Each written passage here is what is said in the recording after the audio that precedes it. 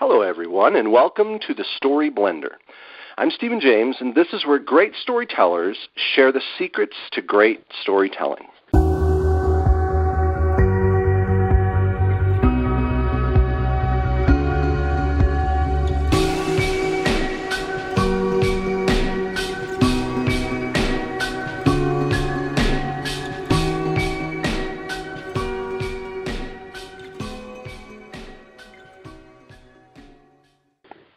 This week's guest is a practicing environmental lawyer and author who writes legal and speculative thrillers as well as imaginative stories about everything from beer to murder.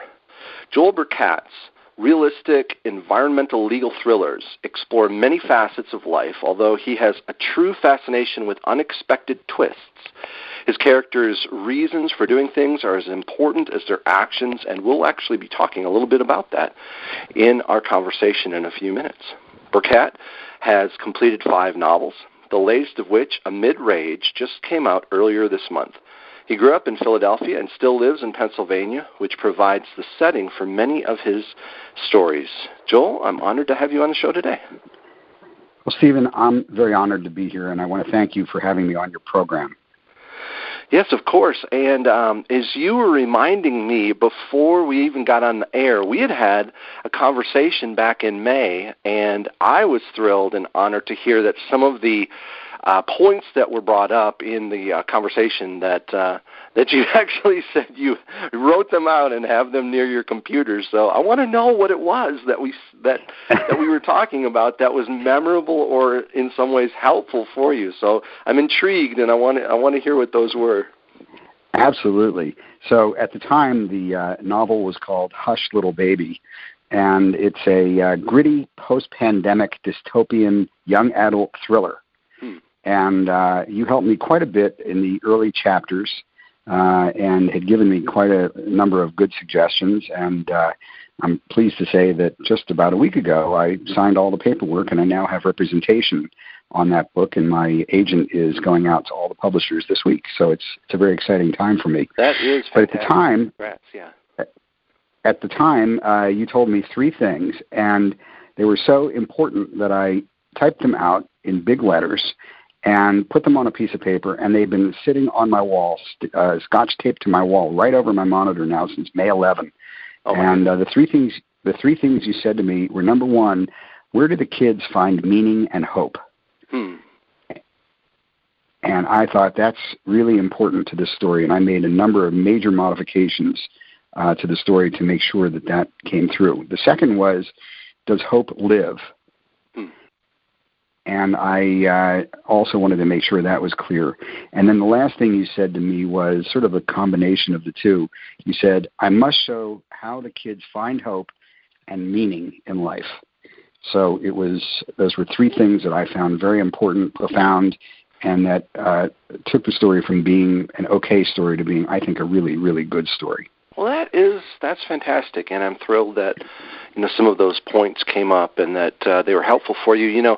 As you were saying that, I do remember our conversation and just this idea of creating stories where you have characters. Where are they searching for those things, those important, aspects of life, finding hope, finding meaning, and stories that delve into that very often do have a lot more depth than just stories that are about events occurring. So I think it's good to hear that those were helpful for you. Well, and especially in a story like that one, the novel is now called Lullabies and Other Lives. But in a story like that one, in a story like that one, where it's a pretty dark tale, and it is intended to be a young adult book. So for kids in the say 12 to 18 age range, sure.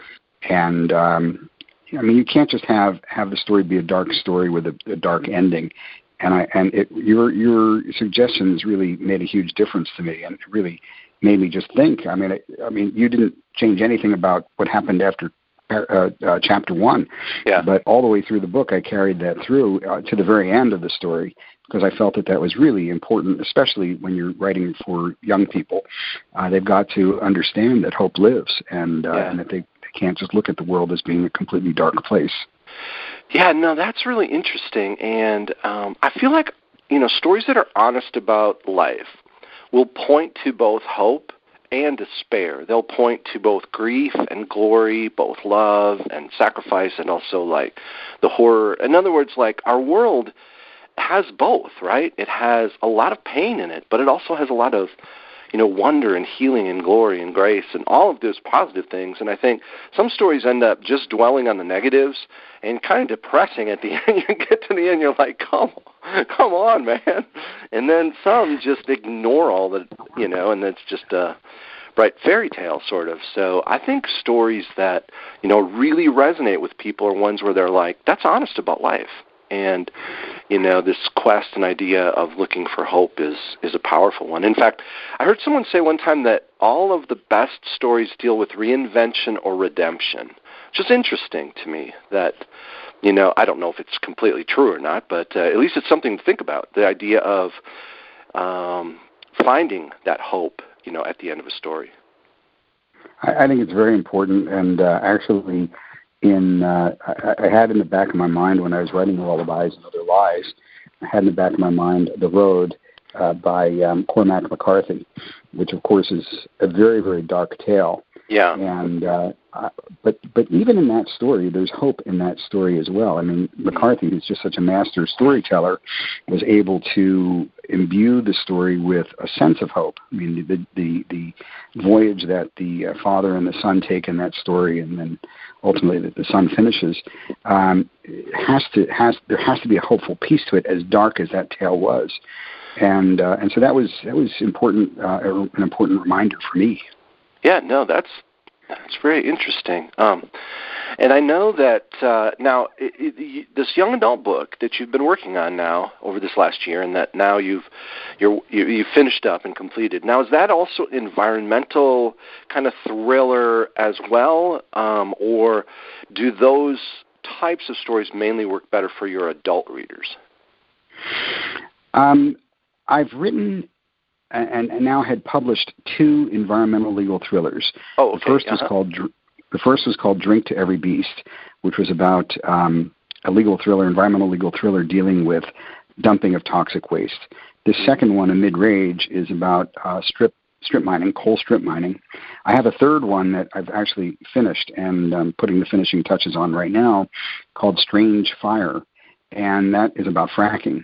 Those are environmental legal thrillers, really drawing on my experience and background as an environmental lawyer.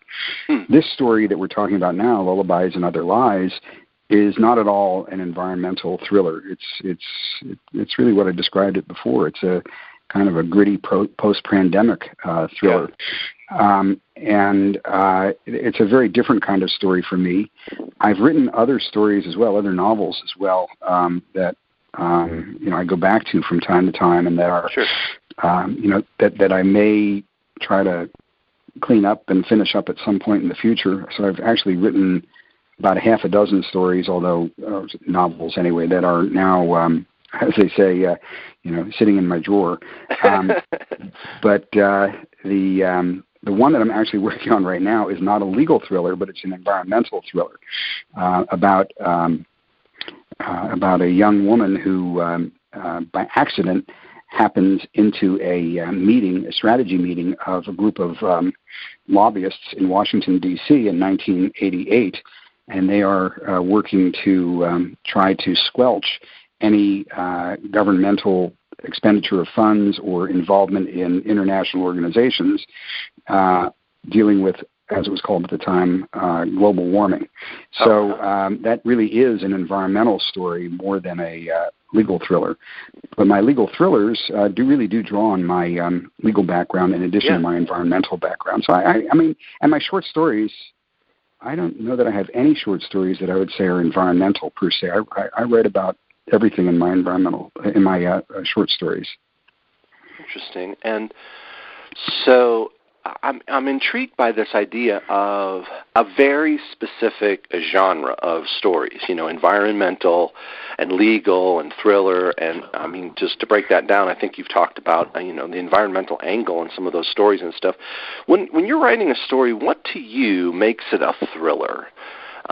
Whether it's for young adults, or for adults, maybe it has legal aspects or whatever, but it, what makes it a thriller for you? Well, certainly it is the pacing. It is an interest, I would say, more in story than in the characters, although I do have a fascination with my characters, so I really can't write a story without dwelling some on the characters. But a lot of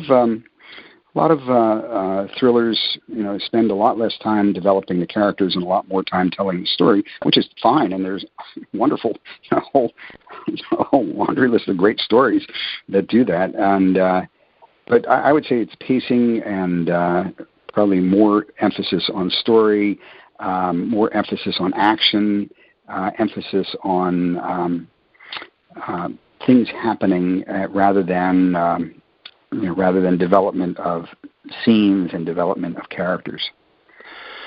So pace and action and tension and all of those things really work their way into the stories that you're telling.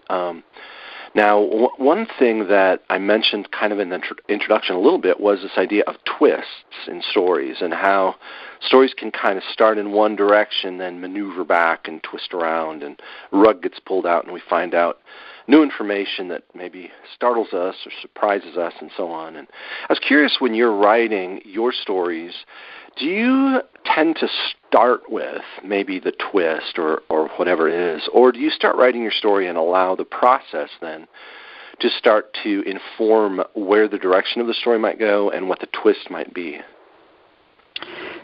I'm going to say a little bit of both. There are times that I start writing a story and I have a twist in my mind, and I think, wouldn't it be great to write a story where this happens, and people aren't expecting that.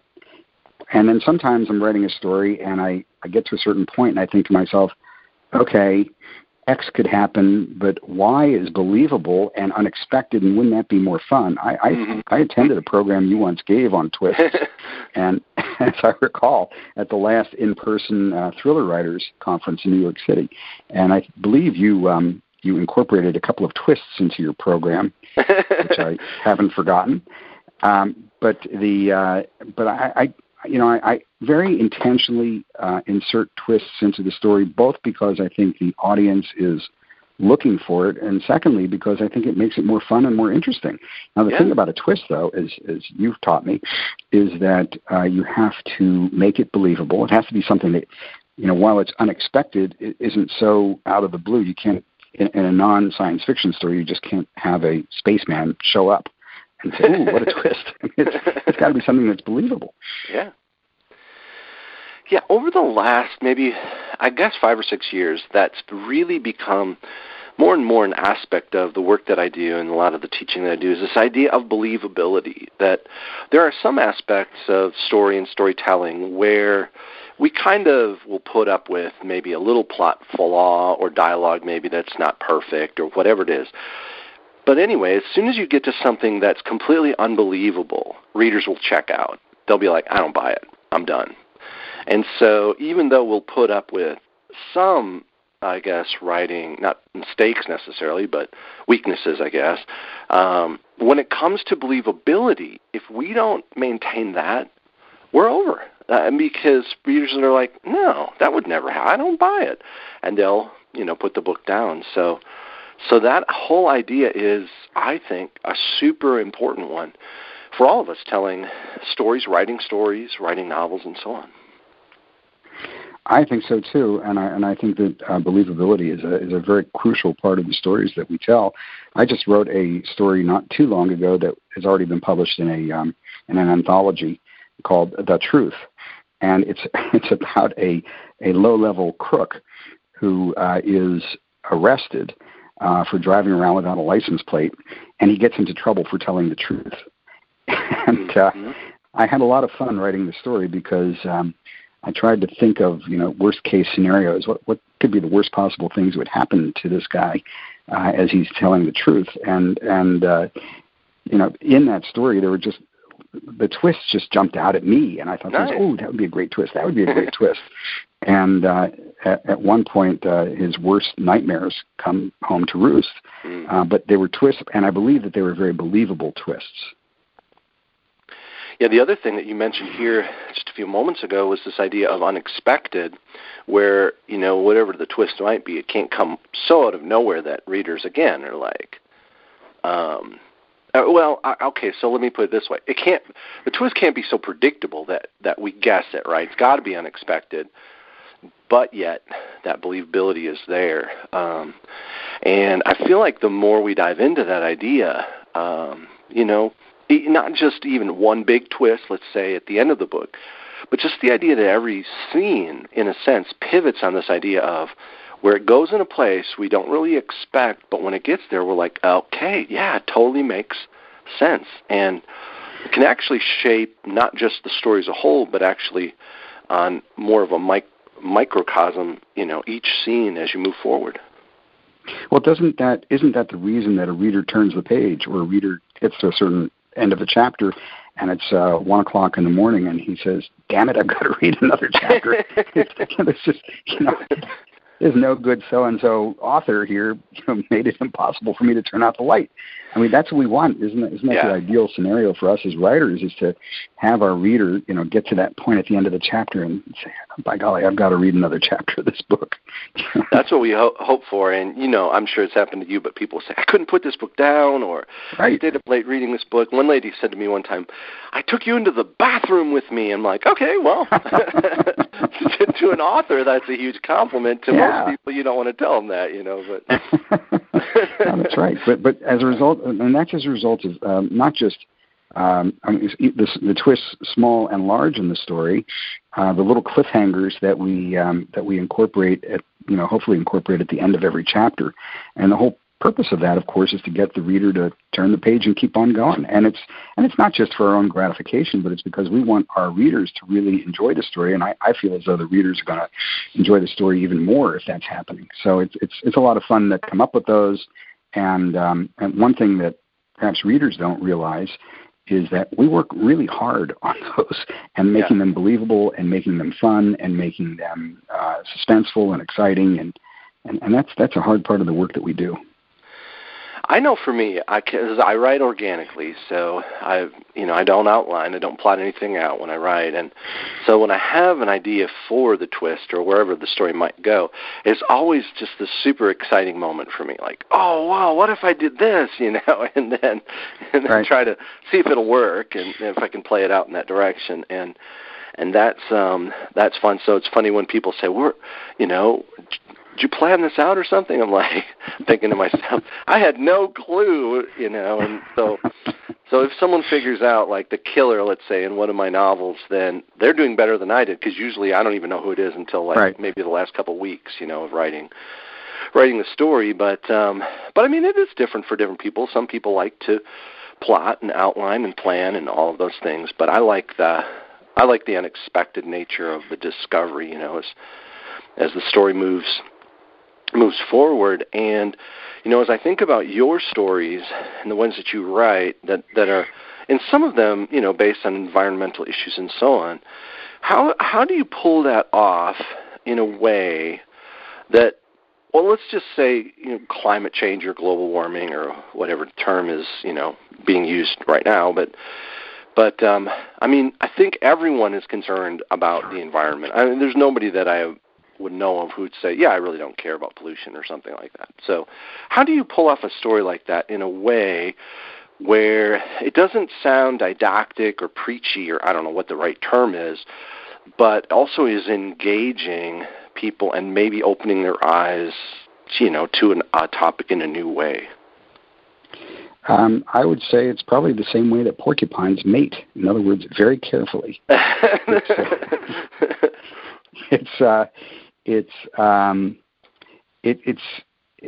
a combination of things, and I think writers like me who delve into scientific topics, and your books as well, in your Bowers Files books, your protagonist is an environmental criminologist. There's a lot of technical stuff in that, but in my stories, there are environmental issues, and some of them are pretty scientific and pretty deep.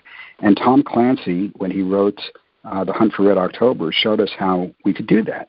I mean, if you go back and take a look at that book, first of all, his novels all tended to be very, very long.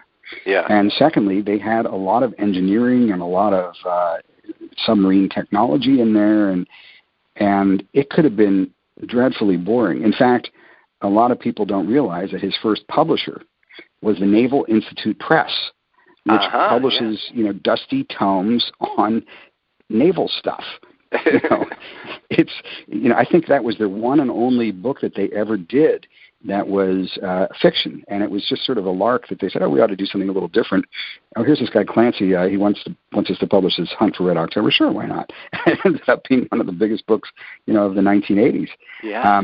But he showed us how you could write a book with a lot of engineering and a lot of technical stuff in it, and make it interesting and make it a page turner. And people like me and yourself and other writers who write about technical issues, we owe him a debt of gratitude for doing that. So it's one thing you can't do is you can't talk down to your readers. You can never do that. And those of us, yourself included, who write young adult books also understand you dare not talk down to your readers. But at the same time, you have to describe what could be a pretty technical thing, whether it's a submarine or whether it's water pollution caused by coal mining. You have to talk about it in a way that's understandable. And so you have to write and rewrite and get it to the point where it's understandable to a layperson, which doesn't mean that it's dumbed down, but it just means that you speak differently. The other thing, too, is, at least in my stories, I try to write from both sides of the issue. Although you can probably guess my personal views on the subject when you read one of my novels, what I very much try to do is I try to present both sides of the issue. Yeah. So, coal mining is a very controversial topic, and there are many people who are, inalterably opposed to coal mining, but there are many, many people who believe coal mining is very important, and they strongly believe in it. And, you can't write a story and just dismiss one side or the other. I think you really have to present it, and present it fairly, which is also another thing. Yeah, that's good. That's a good point. I think, as you were saying that, I was thinking through some of the scenes I've written and some books I've read, and I feel like you kind of hit a couple of the really important things. It's not writing down to people, but also trusting your readers, and one of the things that I've tried to do is when I write about something that it seems like people already know about, let's say for your story, global warming or climate change or whatever, people are like, I've heard about that before. I try to always, include an angle that they hadn't thought of, whether it's pro or con, but try to get them to think, I've never really, considered, that before. That's kind of interesting. And I don't know if you do the same kind of thing when you look at those topics, but I find that for me it really helps me to tell the stories. I do that, and I do that through my characters. Actually, in Amid Rage, the epigraph for the story is a quote from Jimmy Carter in 1977, where he said that the United States really needed to mine a lot more coal, and that this is how we were going to overcome the energy crisis, and he called it the moral equivalent of war. Wow. And you start out with that, from one of our venerated past presidents. And I have a number of characters. I have a couple characters who are crackpots in my story, for sure. Sure. But I also have a number of characters who are very serious people who say some very serious things on the pro coal mining side. And then I've got a number of characters on the other side who say some pretty serious things about the anti coal mining side. But I feel that that's important to present. If you can present it on both sides through characters that people aren't going to look at as comical characters. They're going to look at them as, okay, that's a serious character. I'm going to listen to what this guy is saying. Because at the end of the day, readers are going to come to your story with their own preconceived notions. They're going to read your story, and maybe you've taught them a little something about one side or the other. And you have no idea. You have no idea who it is that's going to pick up your book. You have no idea what their views are going to be. And so the best thing that you can do is educate the person, whether they're pro or con, and that's a really important thing that we can do as writers. Yeah, that's good. That's a good point. And I was just thinking of there's a movie that I saw a number of years ago that was against the death penalty. Okay, now the death penalty, there are people for it, there are people against it, and it's just not an environmental issue, but it's certainly one that's polarizing in some cases. And so I started watching this film, and I was like, oh, okay, I kind of get it. The main characters are against the death penalty. Well, then everyone that they had who was for the death penalty was basically comical or crazy, like a caricature. They're buffoons or they're idiots or they're right. just like insane. And so you're watching this film and you're just like, I get it. You're against the death penalty. Just tell me a good story, right? And by the end, I was just completely turned off from it, not because of the acting or the writing necessarily so much. I guess maybe the writing, but anyway, it was well done enough, but it was so one-sided that it was hard for me to really engage with. Felt like agenda-driven, Yeah. Yeah. I mean, there are a number of environmental books that are out there, fiction, that take a very, very strong stance. I'm going to say, for the most part, pro-environment and anti-development stories, with a couple of notable exceptions. And, right from the beginning, as soon as you start reading the story, what perspective the author has in that. And there's nothing wrong with that. But on the other hand, it sort of minimizes the impact of any education that you might get from that story.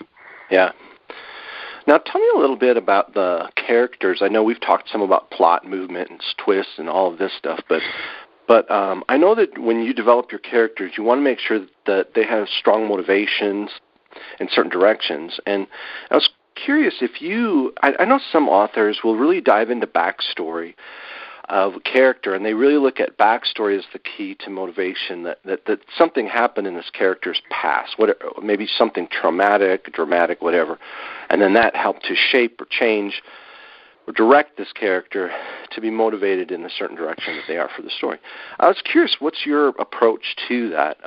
Do you dive into backstory in that way, or do you dismiss backstory or motive, and just kind of what's your approach?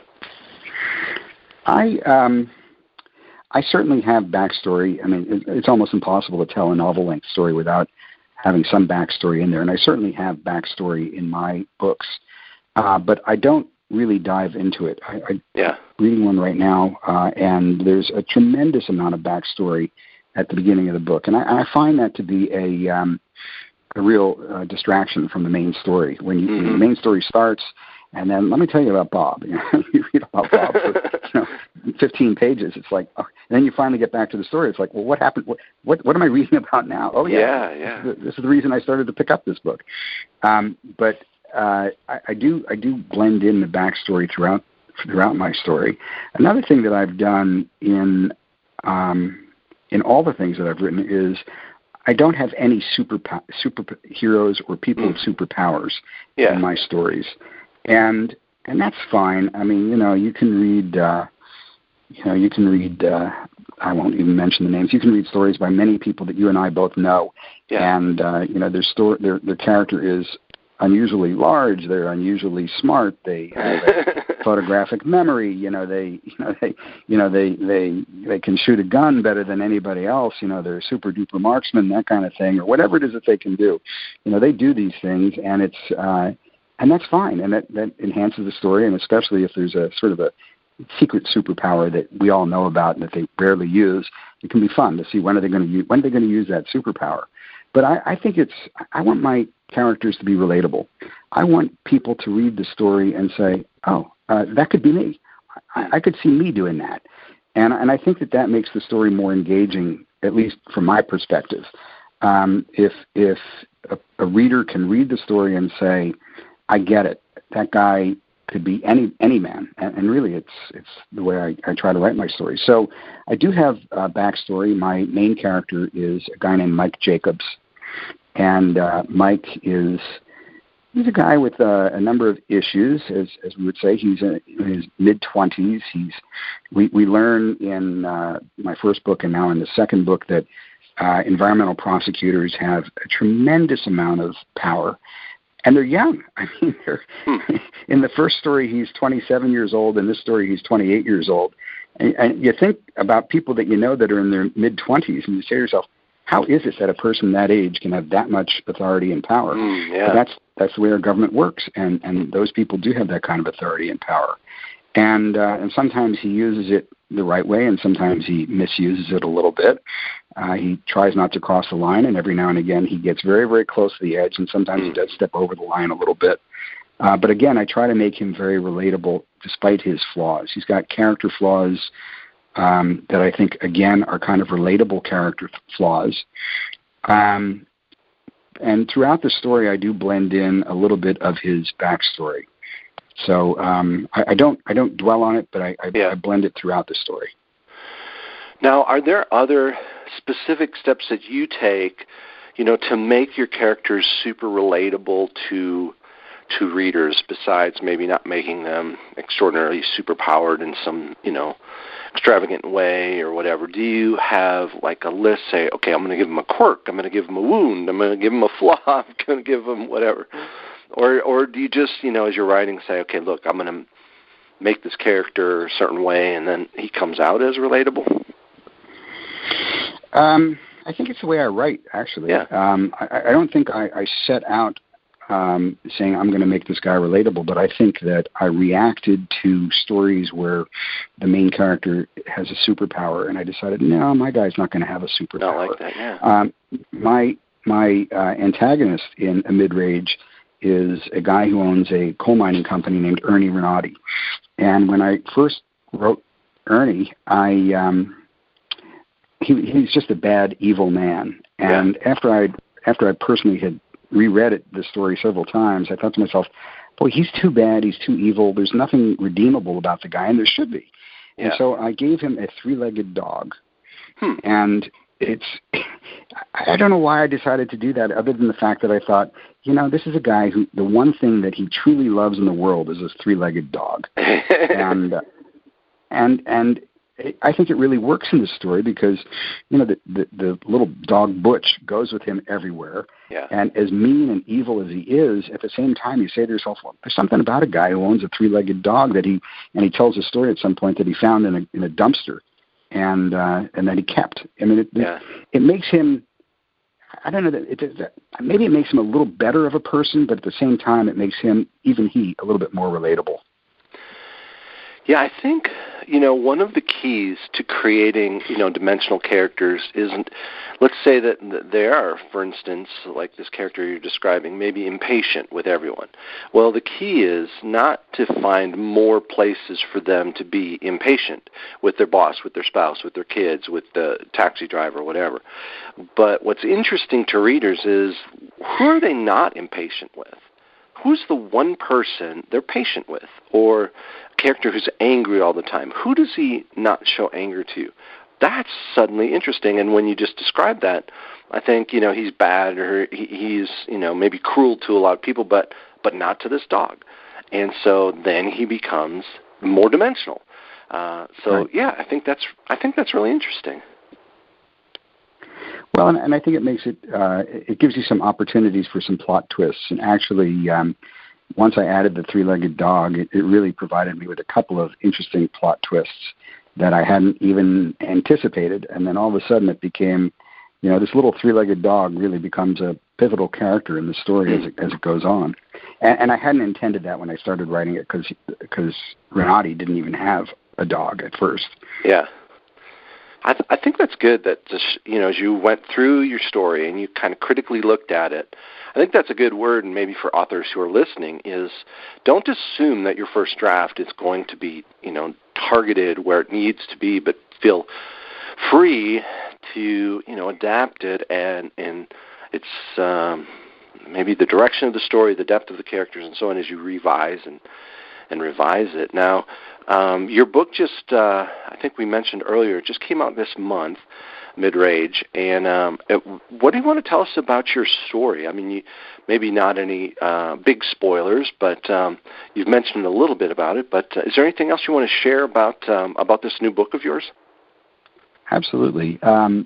The story is about a coal mine permit dispute, which is a pretty typical kind of a legal battle that takes place here in Pennsylvania and in other states where there's mining. And Mike, our protagonist, is the government lawyer working for the Pennsylvania Department of Environmental Protection, who's assigned to handle the appeal that's first filed by the operator himself, who doesn't like all the conditions that were added on to his permit. Mm-hmm. And then a second appeal that was filed by the citizens, who don't like the fact that a permit was issued at all. Mm-hmm. And Mike finds himself in the unenviable position of being stuck in the middle. So the judge folds the two cases together, and now you've got a three-way case with the mine operator on one side, the citizens on the other side, and DEP and Mike in the middle. And that is a not uncommon situation, but it gave me the opportunity then to have all three of these sides in one writing, in one novel. Yeah.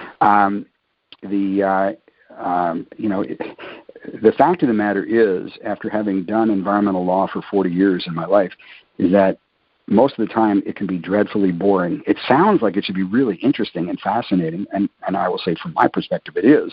But when you start thinking about what it is that we environmental lawyers really do, a lot of the work that we do, frankly, is pretty boring stuff. The subject matter may not be boring, but when you start looking at hundreds and hundreds of pages of regulations that you've got to plow through, and statutes and case law, and just understanding all of that to be able to give a little opinion about something or to be involved in regulating something, you realize how complicated and frankly boring it can be. But I wanted to make the story as exciting as possible, so I took a subject that I think is an interesting and exciting subject that people are interested in, and I enhanced it a bit for purposes of fiction, which I feel as though I'm entitled to do. Sure. And created some interesting characters like Mike, who is a likable guy, a young lawyer, an interesting background. He spent a year in rabbinical school and decided that wasn't for him, and ended up becoming an environmental lawyer. And he's got both of his parents are now dead, and we learned in the first story that his father had been dead for a number of years, and that his mother dies under very suspicious circumstances in a nursing home. And we learned that he's really a good guy. He helped to take care of his mother during her final days, and so Mike's a good guy, and he's got some issues with commitment to women, and that plays a role in the stories. And then on the other side, we've got Ernie Renati, who we learned from the first chapter is a really bad man. And other than the fact that he's got this dog, but he's a really bad man. And the characters he surrounds himself with are also really bad people. And then, the lawyer who represents Renati is a Philadelphia lawyer, and he's kind of an amalgam of every Philadelphia lawyer I ever met. So he kind of blends together the characteristics of quite a few people that I've worked with over the years. His name is Sid Feldman, and he's just, I mean, if you want to look in the dictionary under Philadelphia lawyer, you'd see a picture of Feldman, my Philadelphia lawyer. And then representing the citizens group is Miranda Clymer, and Miranda is a very, very attractive business lawyer who really has no business being involved in an environmental case, but the citizens came to her for whatever reason, and now she's involved in the case as well. And then Mike's best and closest friend is Nikki Kane, and the two of them are pals. They're very, very close. There's no outward romantic relationship, although we come to learn that Mike would like there to be a romantic relationship, but that's going to be impossible with Nikki. And Nikki becomes a very intrinsic part in Mike's development as a person, and in decisions that Mike makes at the end of the story. That would be a spoiler, so I won't get into that. But sure. It's so interesting characters and an interesting subject. I spent, if you don't mind me getting into this, I spend a lot of time talking about mining and trying to educate people regarding the mining process. Yeah. I spent time dealing with blasting, and I did a fair amount of blasting law work as a lawyer, and so I was able to get into blasting. And it's exciting and interesting kind of stuff. But I will tell you one thing that you've got to be careful about doing, Steve. Yeah. That is when you look up ammonium nitrate fuel oil on the internet, be very careful when you do that. Did you get someone calling you or something? Well, I mean, you start getting some weird things happening on your computer, and the acronym for that is ANFO, ANFO. And the funny thing was, I got some weird things that just sort of happened on my computer, and I thought, I wonder if there's Homeland Security or something isn't looking into me. But then, this is really weird, I started getting ads from Amazon for ammonium nitrate. I mean, really? Come on. Is that even possible? That is crazy, yeah. But I wanted to get it right, and in addition to describing the blasting process and what really happens, and again, doing it in a way that I think is enjoyable for the reader to read about, I have a number of friends who are in the mining industry and in the blasting industry, and I ran those chapters by them because one thing I felt that was very, very important was to have authenticity. Yeah. And I know you've talked with some other writers of historical fiction and other things, and readers are out there, and I think there probably are some readers out there who are waiting to say, gotcha. But then there are other people who just catch something and they say, no, that's not right. That's not when the Phillies won the World Series. I mean, you've got to be careful and make sure that you get it right. So I wanted to make sure that I ran my mining and blasting scenes past people who weren't people like me who encountered it, but people who actually did it. Yeah, when you were talking about that, it reminded me of the gift that my daughter actually gave me for Christmas, and it's a mug, and with the words on it, it says, "Don't worry if you look at my search history. I'm a writer, not a serial killer." So, yeah, I mean, we all have those strange moments when we're searching for things as authors, of thrillers especially, right, where we're like, I hope no one sees that I'm looking into this thing. When you search, what's the fastest way to kill somebody? You just wonder, is there some blip that comes up on some national security agency computer screen somewhere? Right? Hey, we got a live one. Get away from the, how to get away with a perfect murder or something like that. So, well, it sounds like the book's intriguing, and I like that there are big stakes. A lot of times people, when they talk about, a story, they'll say, what is your character, what do they want, what are they trying to accomplish, conflicts or whatever people bring up, and then a lot of times, like, what are the stakes, what are the consequences? Either way, if they don't get what they want, what happens? And it sounds like a story like that does have big stakes for characters, but also for the environment. So of course, I wish you all the best with the new book. That's exciting. Well, thank you. And let me say, too, that one thing we really didn't talk that much about was the legal thriller side of this, and that is that there are a number of courtroom scenes, and I was very gratified in seeing some of the reviews written, and I recognize the name of two of the reviewers. One was a guy who was the former U.S. attorney in what's known as the Middle District of Pennsylvania, and the other was a guy who was a former assistant U.S. attorney for the Southern District of New Jersey, people I happen to know. And they both commented that the trial scenes are very, very authentic, very a lot of conflict, a lot of tension, and I was very gratified to see that they rated those scenes very, very highly and thought very highly of it as well. So I don't know them quite John Grisham's level yet, who of course is the master of this, or Scott Churro, but it was very gratifying to see that from people who are really in the know. Oh yeah, that's awesome. It's whenever you see a review or you hear from someone who's an expert in the field you're writing, and they say something like, this came across as authentic, believable, interesting, intriguing, whatever it is, yeah, that always means a lot. You did your research then, and so congratulations. That's great. Yeah, it's good to hear that. So before we close up, I wanted to see if you had any advice for, let's say, aspiring authors or storytellers, maybe people who are even, accomplished in this area.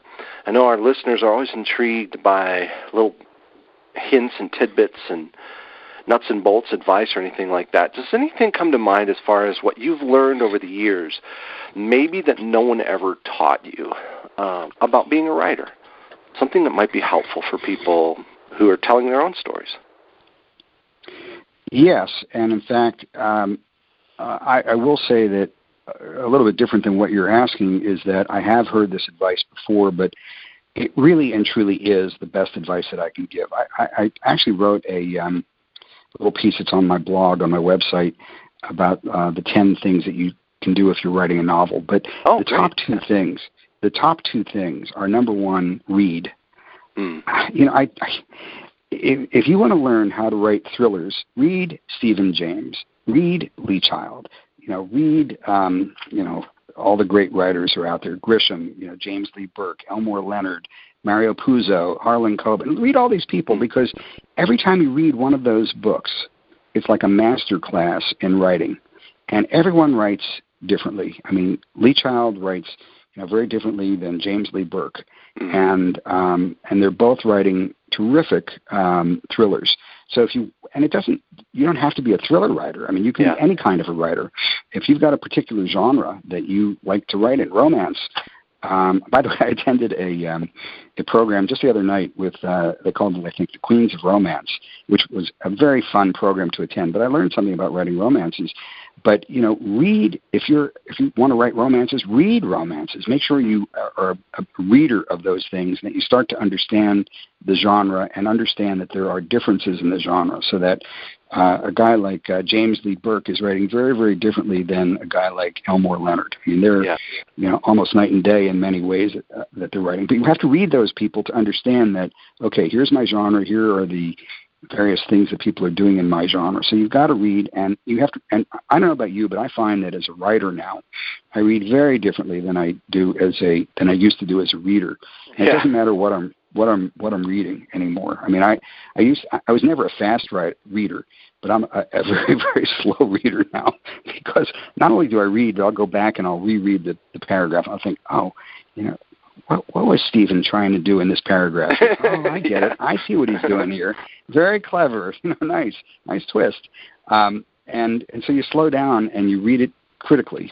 But number one thing that I would advise people who are setting out on the journey is to read. I will tell you, and I'm sure you've experienced this too, you have people come up to you after a program and they're talking to you and they say, I really want to write, but I don't really like to read. It's like, well, dude, you gotta start reading. The other thing is, and this seems pretty pretty obvious, but if you want to be a writer, you've got to write. Yeah. And again, both of us and probably every other writer who's published a book has had people come up to them and say, "Oh, I've got this great novel. It's in my head. All I have to do is get it down." Yeah. and you've got to get it down. There have been a lot of people. Hemingway, the one that I read a couple of years ago that really stuck with me was Anne Lamott, who wrote a book called Bird by Bird, and makes a very strong and compelling argument that you've got to get over your perfectionism and get over whatever it is that's holding you back. But it's really important for you to get the words down on the paper and understand that your first draft is just that. And nobody else on earth has to see your first draft. It's very different than your final draft. So those are my two pieces of advice, which, again, they're not unique to me at all, but they're certainly things that I've learned over the years. It's read is number one and write is number two. Oh, that's great. And you mentioned that you have a list of other ideas on your website. Where is your site? What's the site that people can connect with, either to read some of your advice or actually to check out, some of your books and reviews and so on? Yep, the place to go is joelburcat.com, so just my name.com. And there's a blog on there, and I'm not a huge blogger, but I've got 8 or 10 different things on there, some things about personal background of me, and also suggestions that I have. Plus, I've done a little bit of writing and a lot of thinking about what's sometimes called eco-fiction, and I've actually broken that down now into 3 or 4 different categories. What is it about a story like Zoo by James Patterson, and another story like the Monkey Wrench Gang. Why I are was they? thinking of that book. I was just like waiting for you to get done, and I was like, I'm going to ask him about the Monkey Wrench Gang back in the day. Yeah, that's so funny. They're both in the category of eco-thrillers, but I've come to the conclusion that you have something called eco-thrillers, which are stories like Zoo or Relic or Jaws. I mean, they're all eco-thrillers. They're all sort of what I like to call, your granddad's, thrillers, eco-thrillers. And then there are environmental thrillers, which are more realistic-based, like the Monkey Wrench Gang or Carl Hyacин's books, many of which have a lot of environmental aspects to it. Quite a few newer stories that are coming up now, and a really good young writer that I like, a guy named John McGoran, who's writing a number of books that have environmental aspects to it. And then you've got environmental legal thrillers. Grisham has written 3 of them: Pelican Brief, The Appeal, and Gray Mountain. And then, of course, my 2 books that fall into the environmental legal thriller category, and a whole new category called, humorously called Cli-Fi, which deals with climate fiction and has more of a science fiction aspect to it, which is why they call it Cli-Fi. But and so I have my list of books that I think that fall into those categories, and a little and a description about what the different categories are and what makes them unique. Well, I'm sure that'll be interesting to people, both if they're writing, within this realm, or if they're just readers saying, "Hey, look, I'm interested in this kind of stuff. I want to know what other authors and books are out there like this." So, yeah, we encourage our listeners to go check out your website at joelburcat.com. Correct? .com. Yes. Yes. And so that's great. And so if people aren't familiar with your books, I would say, where's the best place to start? Is it with your most recent one, A Mid-Rage? Would that be a good one? Or is it important for them to drop back and maybe read the previous book first? Well, I would say read both of them. But if you're looking for one, if you want to read where the Mike Jacobs story begins, it's with Drink to Every Beast. Mm-hmm. And then the second in the series is A Mid-Rage. Now, I've written them as a series and not as a sequel, so I'm sure your listeners would understand the difference, but you don't have to read one to be able to appreciate the other. And the next book in the series, called Strange Fire, also is written so that it can be a standalone, but it is the 3rd book in the series. Yeah, no, that's great. A lot of people will ask that question, won't they? Do I have to read all the previous books to, understand this one and stuff? I'm like, no, just read it. It stands on its own. It's connected, right? But I wouldn't want to write a book where someone has to, like, there are 11 books in my Patrick Bowers series, the Bowers Files. So I wouldn't want to write a book saying, you have to read the previous 10 books before you can read this. Like, people's eyes go, but what? I don't have to do that. So. Right. Well, anyway, Joel, it's been great chatting with you. I've enjoyed the conversation, the advice, the insights, and I'm sure our readers will enjoy checking out some of your books. So thank you for your time. Well, Stephen, thank you very much. I really appreciate your having me on your program. I went over the list of other authors, and I am quite humbled and honored to be included on that vaunted list of interviewees. So thank you again. Of course, sure, yes. And also, I want to thank our listeners for listening in, and for more information about other broadcast or other guests, like you mentioned, that we've had on our show. And you can search on Apple Podcasts, Spotify, Amazon Music, or wherever you listen to your podcasts, or you can click to thestoryblender.com for more information, bios on our guests, and so on. Don't forget to like us and subscribe to receive our weekly podcasts Friday evenings. Tell your stories well, my friends, and always remember, the art of the story is all in the blend. Take care, everyone, and we'll see you next time.